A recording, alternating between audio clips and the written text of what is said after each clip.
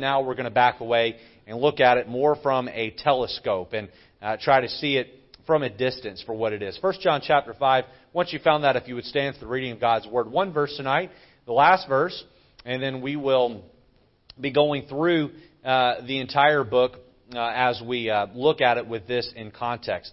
Verse number 21 says this, "Little children, keep yourselves from idols." Amen. That's the verse. Keep yourselves from idols. Amen. Let's pray.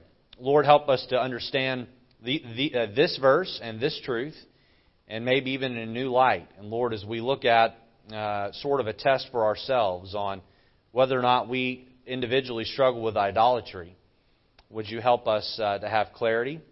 And Lord, be with the remainder of our service in Jesus' name. Amen. You can be seated. Idolatry has been and will always be a major temptation for church-age saints. These churches were warned about it in the New Testament. Corinth, Ephesus, Galatia, Thessalonica, Colossae, and Pergamos in Revelation 2 and 3. When we think of idolatry, what we generally think is we think of people who are bowing down and worshiping a piece of stone or wood. Most Christians that I know do not struggle with this version of idolatry, but they struggle all the same. They struggle all the same. I don't know that very many of you have some sort of secret, is it effigy? Is that the right word? Secret piece of stone in your closet with purple lights and shine down on it, and when no one's looking, you open the closet doors and you get down on your face. I don't think too many of you are doing that. If so, knock it off. You need to stop that. What is idolatry? What is idolatry? Well, idolatry in the Bible is described as the act of worshiping or revering anything or anyone ahead of God.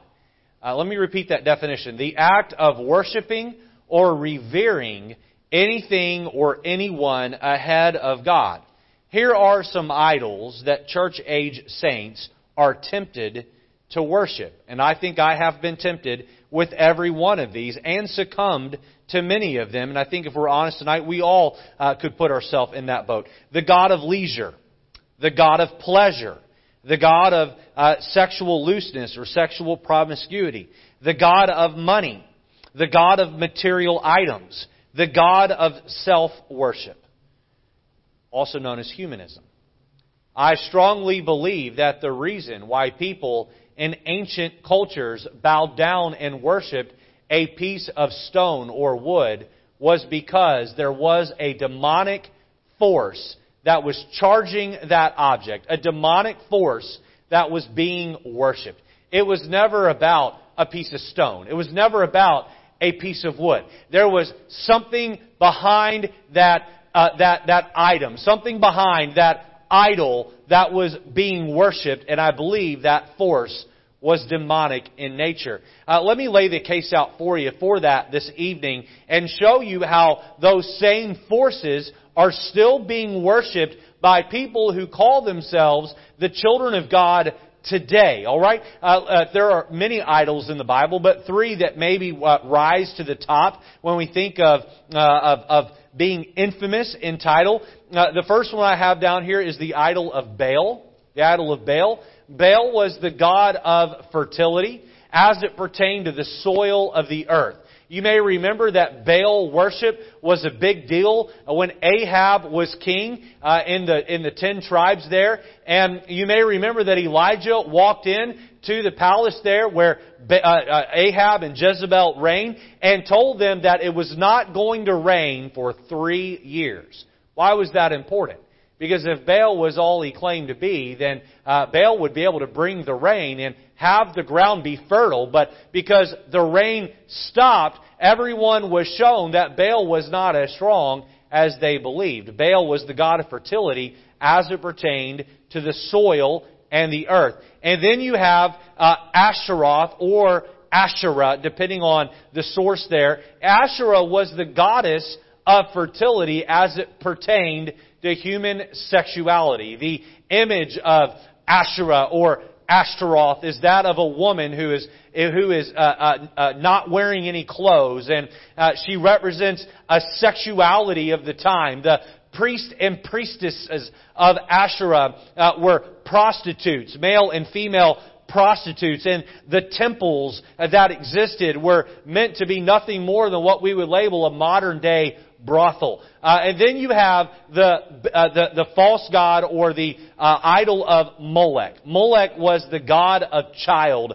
sacrifice. Molech was made out of brass and stone, and they would light a fire in the lap of Molech, and the hands would be held out above, and those hands would glow hot, and they would place a baby inside those hands, and they would commit infanticide with those babies, and they worshiped the god Molech, and that was I believe, a demonic force behind Baal, a demonic force behind Asherah, a demonic force behind Molech. These people were not just bowing down to a piece of carved out wood or chiseled out stone. No, they were worshiping something far darker behind it.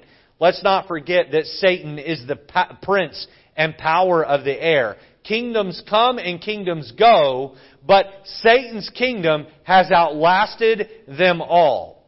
Now, when the Greeks and Romans took over, the gods and goddesses changed names, but the demonic forces remained the same. And you may know a little bit about Greek mythology or Roman mythology. You may know about some of the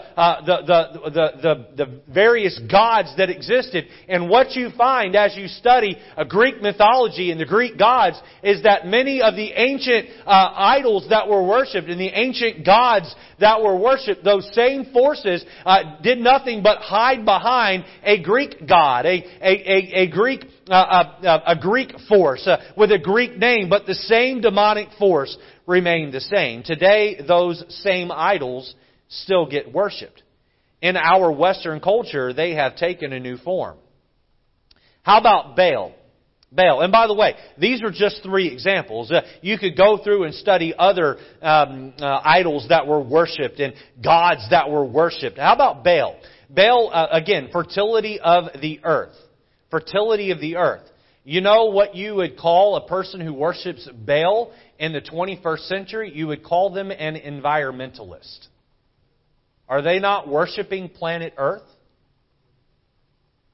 You see how that the god of Baal that existed in the Bible times is not called Baal anymore. In fact, we don't bow down to a piece of stone or a piece of wood. But instead, people hug trees. And listen, I'm all for taking care of the planet. I don't think that we should go out of our way to damage the earth. We are to be good stewards of planet Earth. We are to look after the planet. But we are to understand that God gave us this planet to live on and enjoy. We're not to worship the creation. We're to worship the Creator. Baal lives on in the form of folks who are environmentalists. But not only does it live on in the form of environmentalists, they weren't just worshiping a fertile earth. They were worshiping the fruits and the money made from that fertile earth. And so what else is worshipped in the 21st century in our Western culture? It isn't just the environmentalist. This one hits home with Christians. It's also the person who struggles with materialism. Not just environmentalism, but materialism. What was it they were so excited about when they had a ripe earth and they had great fertile soil that brought them great fruits and vegetables? They looked forward to that harvest and the money that was made off of that harvest. Today, Christians love to make their money. Humans love to buy things with their money, and it's things, things, things. Americans have so many things that storage units are getting built everywhere. If you noticed over next to BJ's in Stratford, they're building another indoor storage unit. Why? So people can take their stuff and they can't fit in their garage or their basement anymore. They rent a storage unit and they put it there. More stuff and more stuff and more stuff. Nothing wrong with having things. There is something wrong with worshiping things. How about Asherah? Asherah. Again, we said that Asherah was the goddess of fertile sexuality. How is Asherah alive and well in the 21st century? Well, how about prostitution?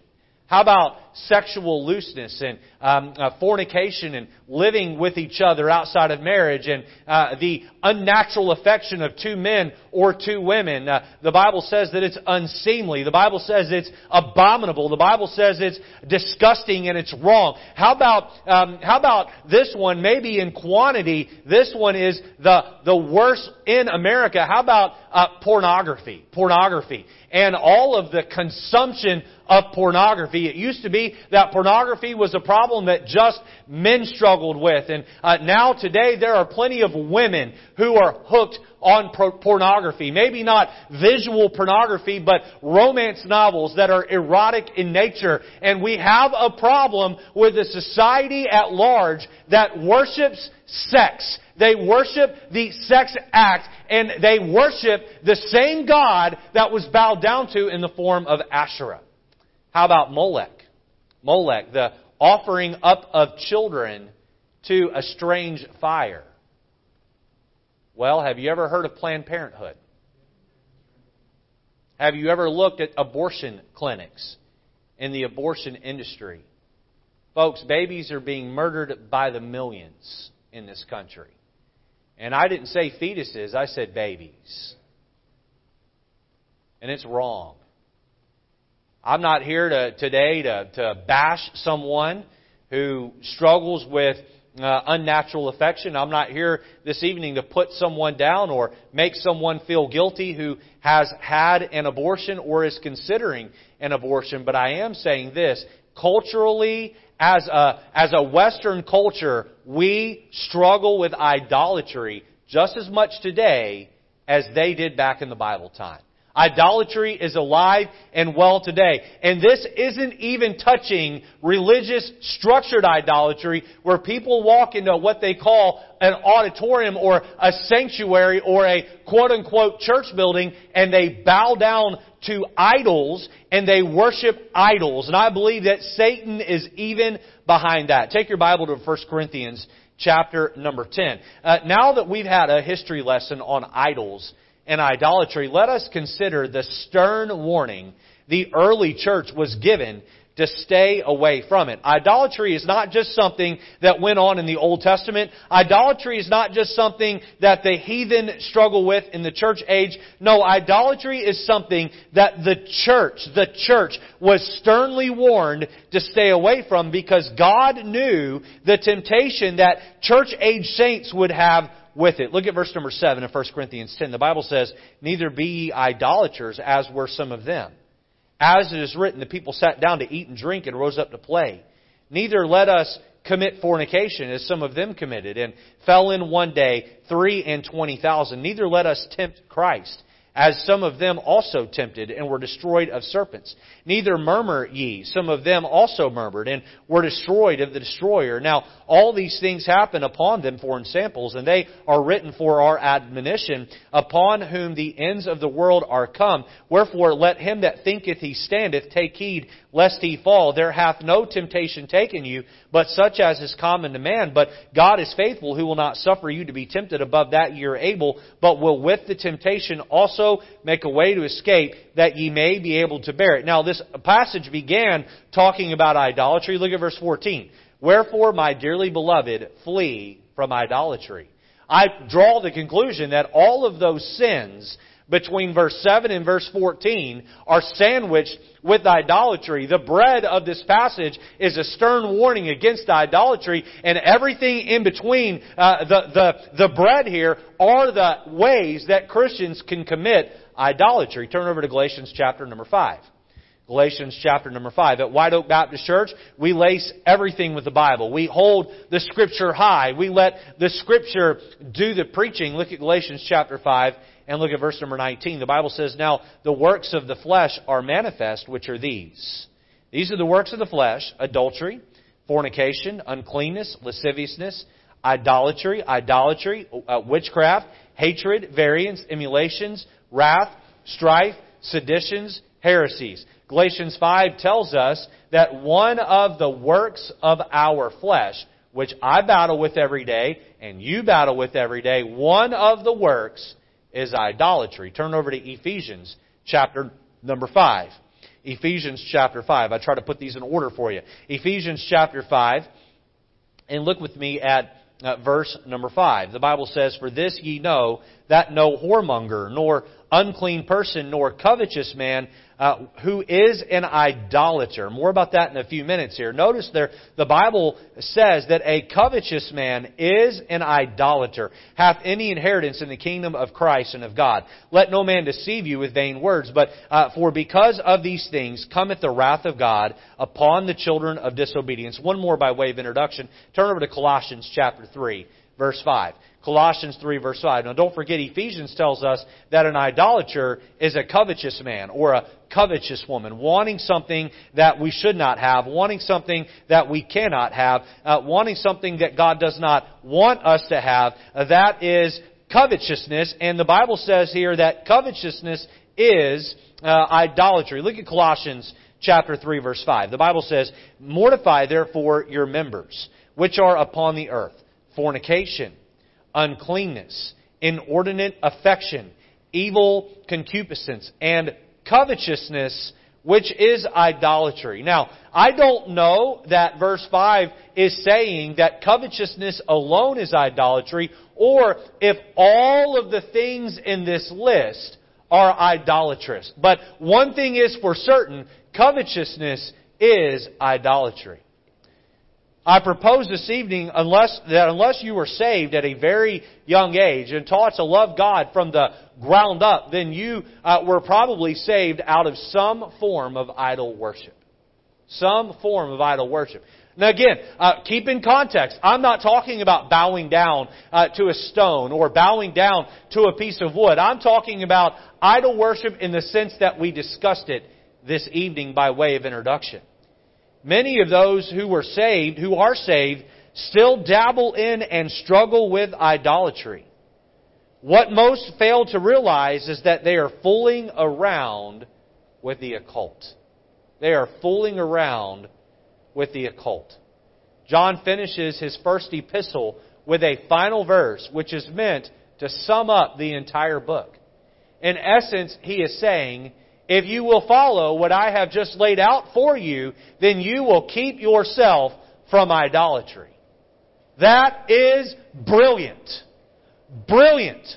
The readers of the epistle have spent time dissecting the book every way possible, the way we have over the last year. But now let's reread the letter with this thought in mind. How can these truths keep my worship on God and God alone? How can these truths help me to walk with God instead of worship idols? How can the principles laid out in 1 John help my worship to be true to God and God alone? Let's take that thought and run with it. Let's consider three main truths out of the book of 1 John as we consider this question, am I walking with God or am I worshiping idols? Am I walking with God or am I worshiping idols? All right, before I give you the first point, a couple of things here. First thing I want to say to you is this.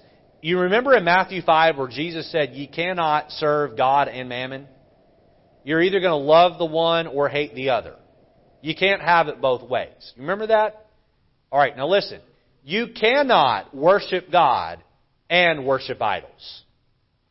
You can't do both at the same time. All right? Someone who worships multiple gods is called a polytheist. A polytheist. Poly means many or more than one. Someone who worships one God is called a monotheist. Mono meaning one. All right?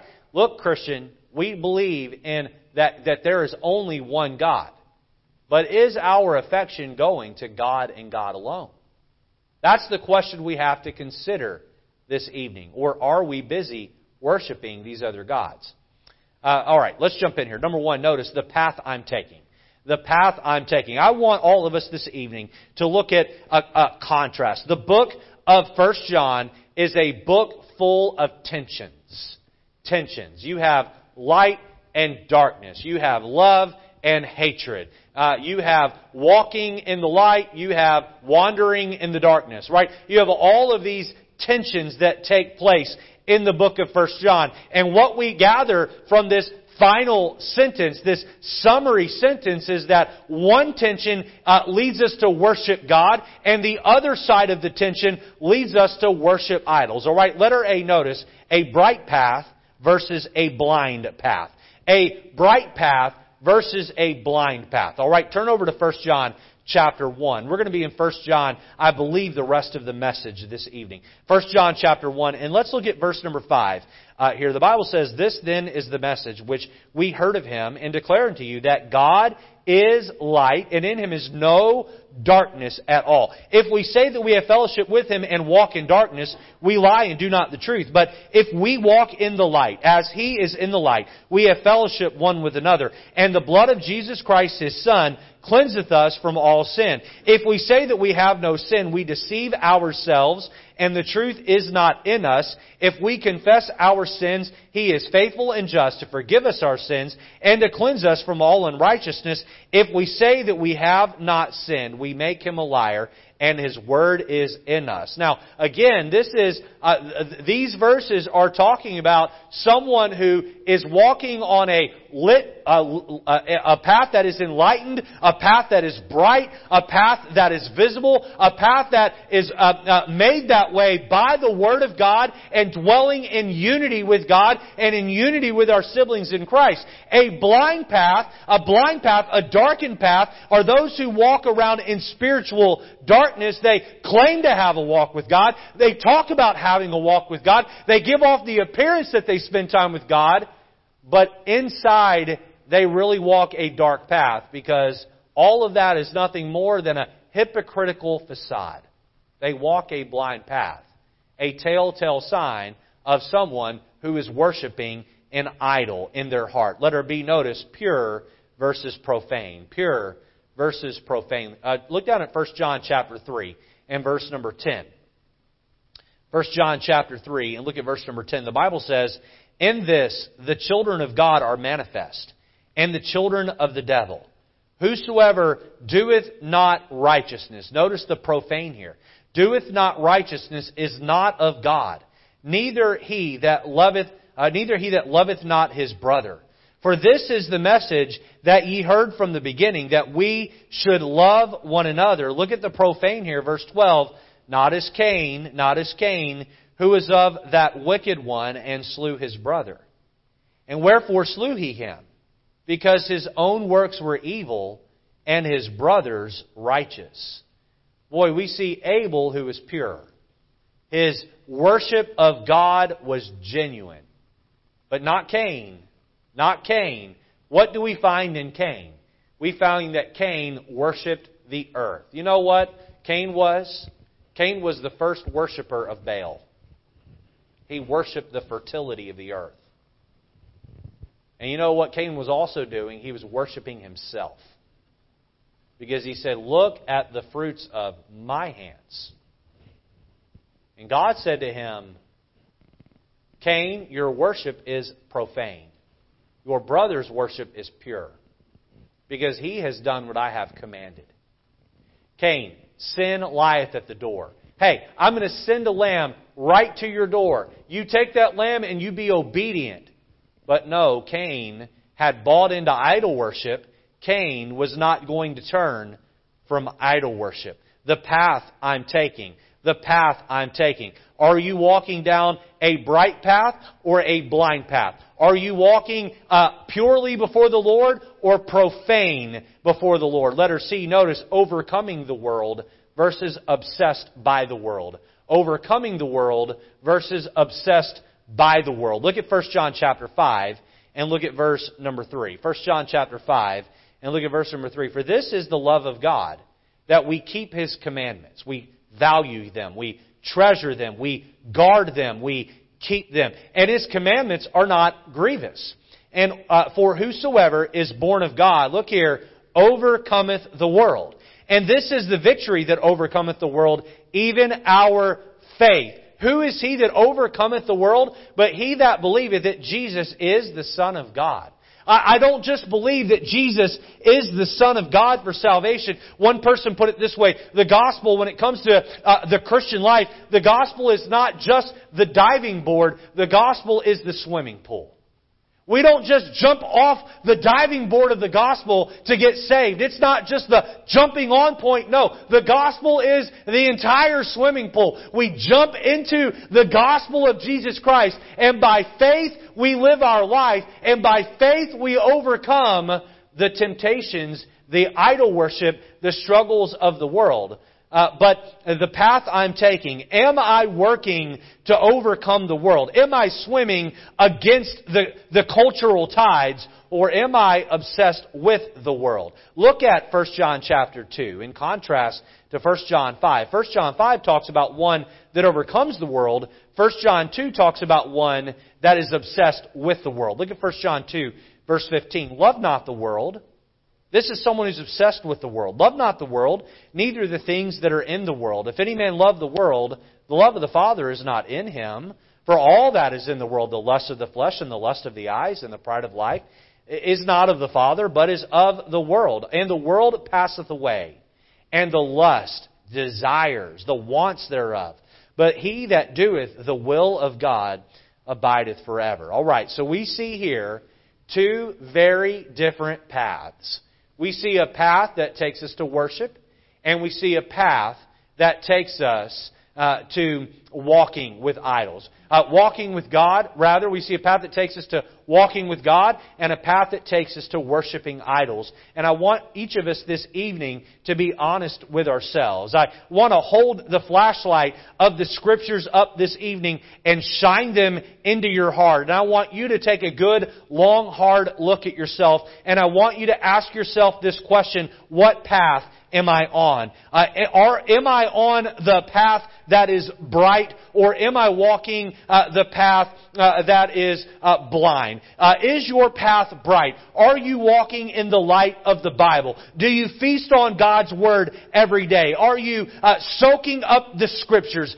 Is your life pure? Not only is your path bright, but is your life pure? Are you avoiding sinful habits? Are you staying away from people who would be sinful friends? Are you overcoming the world? Do you find yourself having less and less and less and less in common with the culture at large? I look at the culture at large, and I have to tell you that I just don't want to have anything to do with it. You know, a new movie comes out, and I see the preview for it, and the further I get away from the world and the more I want to become like the Lord, the less desire I have to keep up with the movie industry and the filth it has to sell us. Boy, the closer I get with the Lord and the more I want to be like Him, the less I care about who the top singers are and the songs they put out and the music of the world. The closer I get to the Lord and the more I overcome the world and the less I seem to care about what the world has to sell. Boy, I don't care about the sitcoms and the competition shows that come on TV, because I want to overcome the world, not be obsessed by the world. Now, if you would say, Pastor, yes, absolutely. I walk a bright path, and I live a life that's not perfect, but attempts to be pure. And Pastor, absolutely, my heart is to overcome the world, and I strive, and I can look over my shoulder over the last 6 months, year, and see where I'm less and less interested in the world. I would tell you that you're walking the right path. You're walking the path toward being close with God, and you are avoiding idol worship. However, if you find yourself stumbling around in the dark, meaning you feel directionless, if your life is filled with sinful habits and you seem to enjoy the music, movies, and culture of the world, then my friend, it's time to face reality. You are walking the path of idolatry. You are struggling as an idolater. Now, I don't say that as a demeaning way. I got into a long discussion with someone who has a different ministry philosophy than I do, and one I believe ministry philosophy I believe is dangerous. And they were upset with our roundtable discussion, the last one that Pastor Morales and I had, because we talked about the sin of sodomy at large, but we wouldn't straight up call someone a sodomite. And I said to the person who disagreed with the presentation, I said to them, what good does it do to call someone a name? What good does it do? You know what that does? It isolates people. It pushes them away. It causes them to not want you to have any influence over them. We'll let God do the name labeling. We're going to help people. There's nothing wrong with me getting up here and preaching against drunkenness.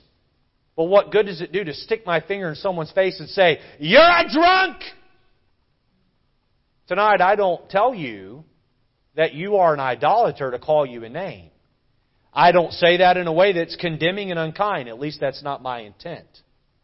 Boy, I want you to draw a conclusion tonight. Are you flirting with idolatry, or are you full with the Spirit and walking with the Lord? The path I'm taking. Number 2, notice, the person I'm following. The person I'm following. Boy, how can you tell whether or not you are walking with God or worshiping idols? Well, begin by looking at the path that you're walking, the path that you're taking. You say, well, Pastor, that one's a check for me. I'm taking the right path. Well, next, ask yourself this question, who am I following? Letter A, notice, abiding in Christ versus abiding in covetousness. Abiding in Christ versus abiding in covetousness. Look at 1 John chapter 2, verse 24 with me. 1 John chapter 2, verse number 24. The Bible says, let that therefore abide in you, which ye have read from the beginning, and that which ye have heard from the beginning shall remain in you. Ye also shall continue in the Son and in the Father. Boy, this is enjoyable that we would get to remain with. Continue in the Son. Continue in the Father. And this is the promise that He hath promised us, even eternal life. Let me just pause there and say that when I walk with the Lord, I am walking in the path of life. And when I worship idols, I am walking down the path of death. You all understand that this evening? Walking with the Lord gives life. Satan is the leader. He's the prince and power of the air, and he dangles a little g God in front of us to keep us from spending time with abiding in Christ. Look at verse 25. And this is the promise that He hath promised us, even eternal life, that these things have I written unto you concerning them that seduce you. But the anointing which ye have received of Him, speaking of the Spirit of God, abideth in you, and ye need not that any man teach you, but as the same anointing teacheth you of all things, and is true, and is no lie, and even as it hath taught you, ye shall abide in Him. And now, little children, abide in Him, abide in Christ, that when He, Christ, shall appear, we may have confidence, and not be ashamed before Him at His coming. If ye know that He, Christ, is righteous, ye know that every one that doeth righteousness is born of Him. You know, as I abide in Christ, what begins to happen is I begin to take on the attributes of Christ. We talked about closeness this morning and spending time with the Father. You know what Jesus said in John chapter 5? He said, everything I do has been instructed of me by the Father. He said, I and my Father, in John 10 verse 30, are one. That closeness. And as I abide in Christ, as I'm following Christ, as I'm enjoying a relationship with Christ, boy, I begin to behave and act like and imitate and mimic, not in a mocking way, in a positive way. I begin to do these things of my Savior. Abiding in Christ versus abiding in covetousness. Look with me at Colossians chapter. Well, let me read it for you. We looked at it earlier. Colossians 3 verse 5 says, mortify therefore your members, which are upon the earth, fornication, uncleanness, inordinate affection, evil concupiscence, and covetousness, which is idolatry. Covetousness. I believe the reason why many Christians find it hard to walk with the Lord is because their time is so filled with covetousness. Let me explain what I mean by that. There have been seasons in my life where my heart has been there where I've wanted to read my Bible and pray, but I just haven't done it. And I've sat in a church pew and listened to a preacher preach, and I've been admonished to walk with God. And I have just found that I can't. That I can't. I want to, but I can't. You know why? Because I would sit down and read my Bible, and I would fall asleep. How many of you have ever gotten 2, 3, 4, 5 verses into your Bible reading? You're out. You know what I'm talking about? All right? I woke up one time, and it wasn't tears on the Bible, it was drool on the Bible. Okay? There have been times in my life where I've gotten down on my knees to pray or gone for a walk to pray, and my mind is so exhausted from the day, I can't string together a 30-second prayer that makes any sense. I'm just too spent. And you know what I was spent doing? I was spent making money to pay for things that I did not need. I was spent chasing things that were not the Lord. I have been amazed that in my own life, and I'm just sharing from my own experiences here, I've been amazed that in my own life, how I have time for TV, but not the Lord. For some reason, my flesh finds its way in front of a TV. But when it comes to sitting down and reading the Bible, I don't have the energy to do that. You know why I at times in my life I haven't walked with the Lord? It wasn't that I didn't want to. It's that I could not abide in Christ because I was abiding in covetousness. You know what TV is? Brother Reggie pointed this out to me a few months back. I thought this was very insightful. TV, listen to the terms, all right? It's programming. What are they doing? They're programming us. What do they call that in between programs? Commercials. They're trying to sell you things. You know what they're trying to sell you? Covetousness. The next time you're in front of a TV and commercials come on, I want you to do something. All right? Anytime sin is advertised, take note. That's a lot of the commercials. Anytime they lie to you in a commercial through the art of exaggeration or whatever it would be, take note. Watch and see the percentage of the commercials that come on TV of what is sold or what is being advertised to you that you actually need. Covetousness is what commercials are from beginning to end. And by the way, what do they call the various numbers on your TV? They call them channels. Well, what's being channeled to our mind? You know what's being channeled to our mind? Oftentimes, most of the times, a message that really isn't good for the Christian. Boy, I found in my life that oftentimes I'm not abiding in Christ because I'm abiding in covetousness. No, I'm not going down into my room and getting down on my knees and bowing down to a piece of stone or wood, but I'm living in idolatry all the same. Christian, are you abiding in Christ? Are you following Christ? Is that the person you're following? Or are you abiding in covetousness? Notice letter B. Spirit-led versus Satan-led. Spirit-led versus Satan-led. Look at 1 John chapter 2 and look at verse number 20. 1 John chapter 2 and verse number 20. The Bible says, "But ye have an unction from the Holy One." Notice capital H, capital O. We know Him as the Holy Spirit, the Holy Ghost here. He's called the Holy One. "Ye have an unction," or a filling, an anointing from the Holy One, and ye know all things. I have written unto you because ye know the truth. I have not written unto you because ye know not the truth, but because ye know it, and that no lie is of the truth.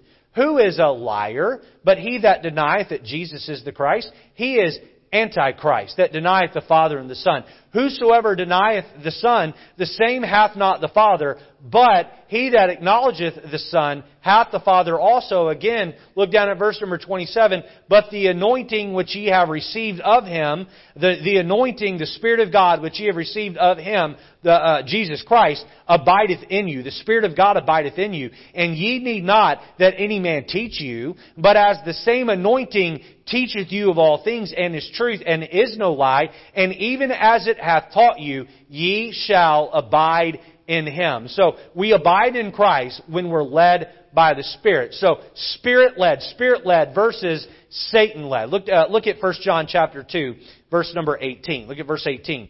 Little children, notice the warning here, it is the last time. And as ye have heard that Antichrist shall come, even now are there many antichrists, plural, whereby we know that it is the last time. They went out from us, but they were not of us. For if they had been of us, they would no doubt have continued with us, but they went out that they might be made manifest that they were not all of us. Where are these antichrists? Well, first, what do the antichrists do? They lead people into idolatry. Where are these antichrists? John is telling us that they are in the churches. They are in the churches. Boy, you be careful. You be careful about following someone who's leading you astray. Someone who is obsessed with the world. Someone who is pushing the edge with their mouth and pushing the edge with their lifestyle and seems to be laughing at things that are off color or off Scripture and they're profane. Someone who seems to talk about how the pastor's just a little too straight-laced and those deacons are just a little too holy acting, and I bet they're really not that holy in their private life, and hey, let's go over here and do this and let's go over there and do that. Boy, those are antichrists that rise up in a church and they lead people astray into idolatry. Spirit-led versus Satan-led. Hey, look, don't you dare be surprised when people come and go through a church. People come and go through a church. Brother Kai, Brother Owens, you two have been in this church a long, long, long time. Several others of you in here have been here a long, long time as well. How many hundreds of people have you seen come for 3, 4, 5, 6 months and go? Come for 3, 4, 5, 6 months and go? Hundreds? Thousands maybe? Over the 30 plus years? Definitely hundreds. For sure. You know, people come and they go. They go out from us because they are not of us. You know why many of these people leave? Not all of them, but you know why many of them leave? Because they can't get past idolatry. Someone who walks with God is abiding in Christ, and they are led by the Spirit. This person worships the King of Kings and the God of all gods. Because this person abides in Christ, he or she is insulated from the temptation to worship false ideological gods. Someone who sets their affections on things of the earth instead of heaven above is filled with covetousness. They are led by Satan's system of lies and deceit. They are wrapped up in an idolatrous lifestyle.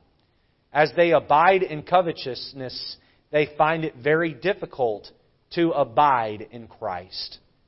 I want everyone this evening to stop and ask themselves this question. Am I following the Lord Jesus Christ? Am I led by the Spirit of God? Or is my heart filled with covetousness? And am I following a system that pleases Satan? Am I Spirit-led or indirectly Satan-led? The path I'm taking. Number 2, the person I'm following. Number 3, notice the posture I'm displaying. Now, I was taught in English class that when you write a good paragraph, that first sentence is the introductory sentence, and that first sentence tells you what the rest of that paragraph is going to talk about, right? Now, John's writing is very different. I have to tell you, of all of the books that I have studied verse by verse, both on my own and as a preacher, 1 John has been the most difficult book to prepare for sermons. It's been difficult, but it has been rewarding. And you know, John just does things a little bit backwards. So he took the introductory sentence to the book and he put it at the very end. Little children, keep yourselves from idols. Amen. You know what that last verse is?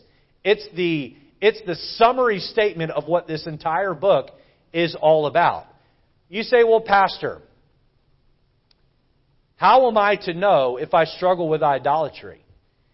Now, I just want to remind you before we get into this last point. 1 John 1 talks about those who claim they're walking in the light, but they're really walking in darkness. Listen now. Some of us are really good at making it sound as though we're something that we're not. You know what? I've been guilty of that in my life.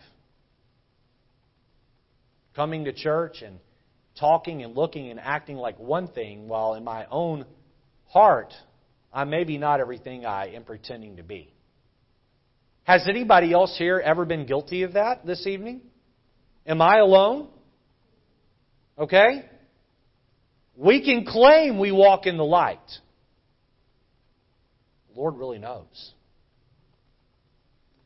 You say, well, Pastor, I'm still confused if I'm on the right path or I'm following the right person. Well, maybe this third point will help you to see if you're on the right path. Letter A, notice, compliant versus contrary. Compliant versus contrary.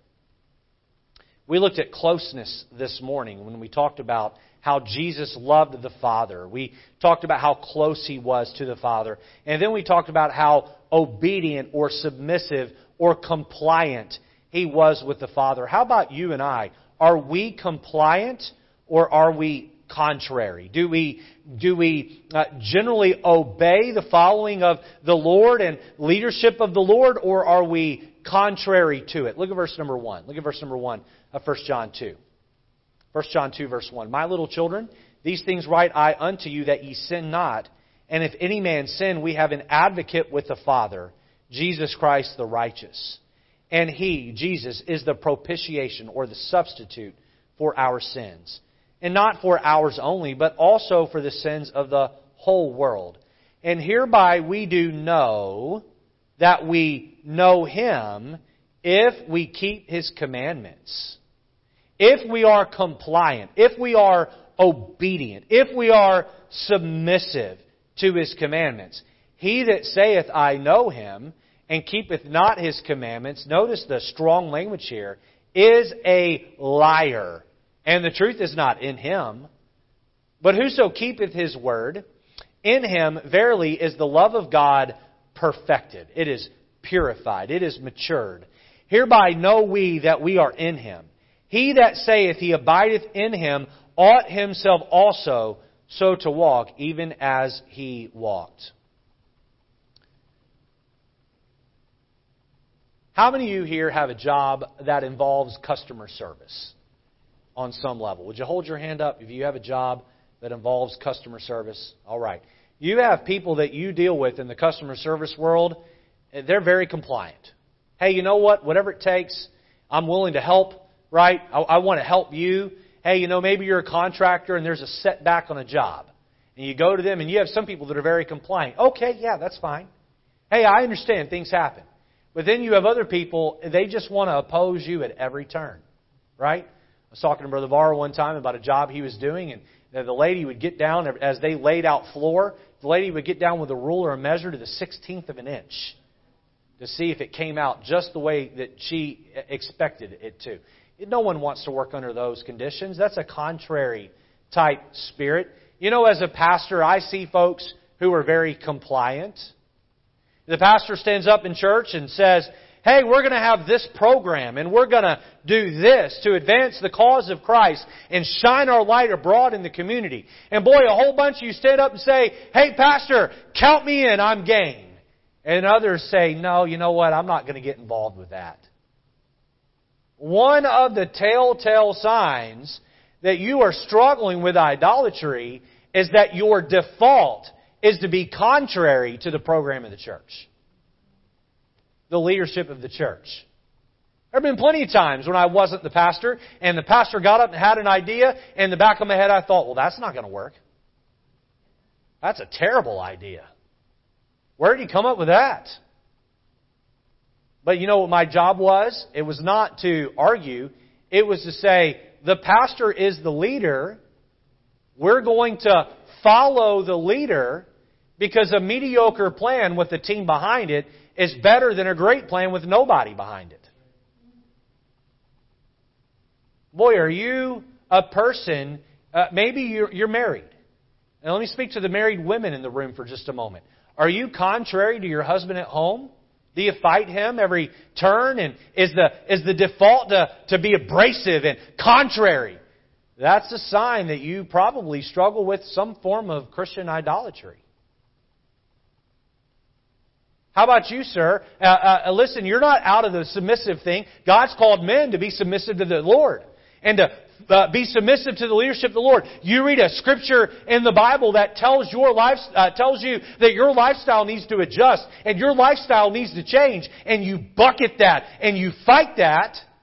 Boy, your wife is watching you. I believe many women struggle with submitting to their husbands because they're married to a man who's not submitted to the Lord. I just believe that. I believe that deeply. And ladies, I'm not letting you off the hook. If your husband's not submissive, to the Lord, you're to submit anyway. But men, we have to set the example. Are we contrary or are we compliant? Hey, listen, and one of the reasons why I love Sunday evening church, and I don't see very many families here, and boy, I've pressed for this and pushed this, and I've not had much success with this. Maybe some of the families are watching online at home tonight, and if so, I thank you for that. I'm glad you're engaged in some way. But one of the reasons why it's good for a mom and dad to have their children in the pew on a Sunday night together, one of the reasons why we don't have kids program on Sunday night, we want everyone in the auditorium, is because I want that 7, 8, 9-year-old boy looking down the pew at Dad and seeing Dad nod his head up and down, not at a man, but at the Scripture. And when the Scripture says, hey, this in your life is wrong, the dad gets down on his knees and says, Lord, I'm going to submit to you. Sir, it'd be a lot easier to get your children to submit to you if they saw that you were submitting to the Lord. Compliant versus contrary. Pastor says, we're going to have church on Sunday night. And a whole lot of people shrug their shoulders and say, I think we'll stay home.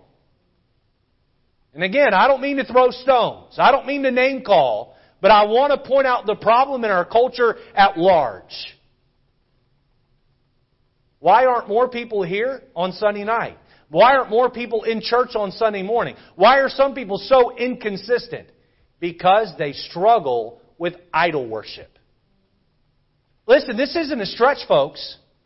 Paul addressed this. The apostles addressed this with 6 different churches in the New Testament because the Bible, or rather the Lord knew this was going to be a temptation. Letter B. The posture I'm displaying, loving versus loathing. Loving versus loathing. I hasten. Look at 1 John chapter 2. We're almost done. Look at verse number 9. The Bible says, He that saith he is in the light and hateth his brother is in darkness even until now. He that loveth his brother abideth in the light, and there is none occasion of stumbling in him. But he that hateth his brother is in darkness and walketh in darkness and knoweth not whither he goeth, because that darkness hath blinded his eyes. There's that blind path that he is stumbling down. Now, if you find it hard to forgive a brother or sister in the Lord that has done you wrong, and no matter how contrite they are, no matter how apologetic they are, you just find it hard to love them, the Bible says that you're walking in darkness. You are not walking in the light. You say, but Pastor, I read my Bible and I pray and I go to church. I go to this church and I sit under the preaching and I nod my head up and down. I turn to the passage when I'm ordered to turn to. The Bible is very clear. If you hate your brother, someone who is saved, the Bible is very clear. You walk in darkness. You know what it ought to be for a Christian? It ought to be easy for a Christian to love, even the unlovable. You know why? Because Christ loved you and you were unlovable. And as I dwell underneath His love, I can't help but love even those who are profane. I can't help it. Someone's ugly and mean and nasty toward me. Hey, I'm ugly and mean and nasty toward God on a daily basis with the offensive sin that I offer up to Him. He just keeps on loving me. The posture I'm displaying. Boy, someone who walks with God loves people even when they're difficult to be loved. Someone who worships idols, they struggle with loving those who are unlovable. Loving versus loathing. Letter C, I finish here. Faith-filled versus fear-filled. Faith-filled versus fear-filled. Turn to 1 John chapter 4, verse number 17. And oh boy, this point is applicable for the day in the time in which we live, with everything going on in the world today. Look at 1 John 4, verse 17. Herein is our love made perfect, that we may have boldness in the day of judgment. Because as He is, so are we in this world. There is no fear in love, but perfect love casteth out fear, because fear hath torment. He that feareth is not made perfect in love. We love Him because He first loved us. If a man say, I love God, and hate his brother, he is a liar. For he that loveth not his brother whom he hath seen, how can he love God whom he hath not seen? And this commandment have we from Him, that he who loveth God loveth his brother also. A church member today, I'll leave this person unnamed, a church member today said to my wife, I don't understand all of the people who are so afraid of the coronavirus. And this person's older, one of the older people in our church. This man went on to say, he said, if I catch the coronavirus and it kills me, I'm going to heaven and that's my gain. What are Christians afraid of? Now, those weren't my words, they were his. But to that, I would stand up and I would say, Amen. Amen. I want to take just a moment and address mask wearing one more time. I'm not going to say anything any different than I've said before, but I want to just reiterate this. There is nothing wrong with wearing a mask. In fact, White Oak Baptist Church, I would encourage more of you to wear one on your way in and on your way out. I'm not going to mandate it. I will not do that unless the governor mandates that we wear one. It's not going to happen here. All right? Now listen. If you are wearing a mask because you are afraid, the mask wearing is not a sin, but the fear behind it is. If you are wearing a mask out of consideration to those around you, then that's biblical. That's biblical. You are loving your neighbor.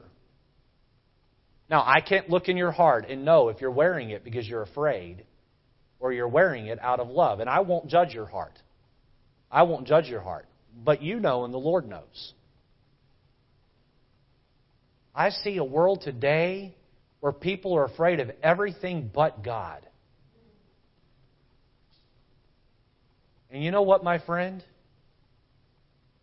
If your posture is contrary, if your posture is that you're quick to harbor a grudge and you're slow to forgive, if your posture is that you're afraid, my friend, you have a problem with idolatry. You need to get on your knees and you need to repent. You need to ask the Lord to help you. The path I'm taking, the person I'm following, the posture I'm displaying. Boy, tonight you should have a pretty good idea of whether or not you are walking with the Lord or worshiping idols. Let's have our heads bowed and eyes closed. Lord, would you put your finger in the hearts of your people and show them where they're being tempted? Spirit of God, I would never want to wrestle away from you your job. You are the one that convicts and draws. I'm just simply to stand and preach the Scripture. Spirit of God, would you convict and show us where we struggle with idolatry? Lord, I believe idolatry is prevalent at this church and prevalent in the hearts of the members of this church. Sometimes we're blinded by our own struggle. Through this message this evening and even some heart searching, some deep heart searching and prayer, Lord, would you show us and help us to rid out these idols from our heart. May we not claim to be monotheist while being practical polytheists. May we not claim to worship you alone while worshiping multiple gods. Help us to worship you and you alone. In Jesus' name.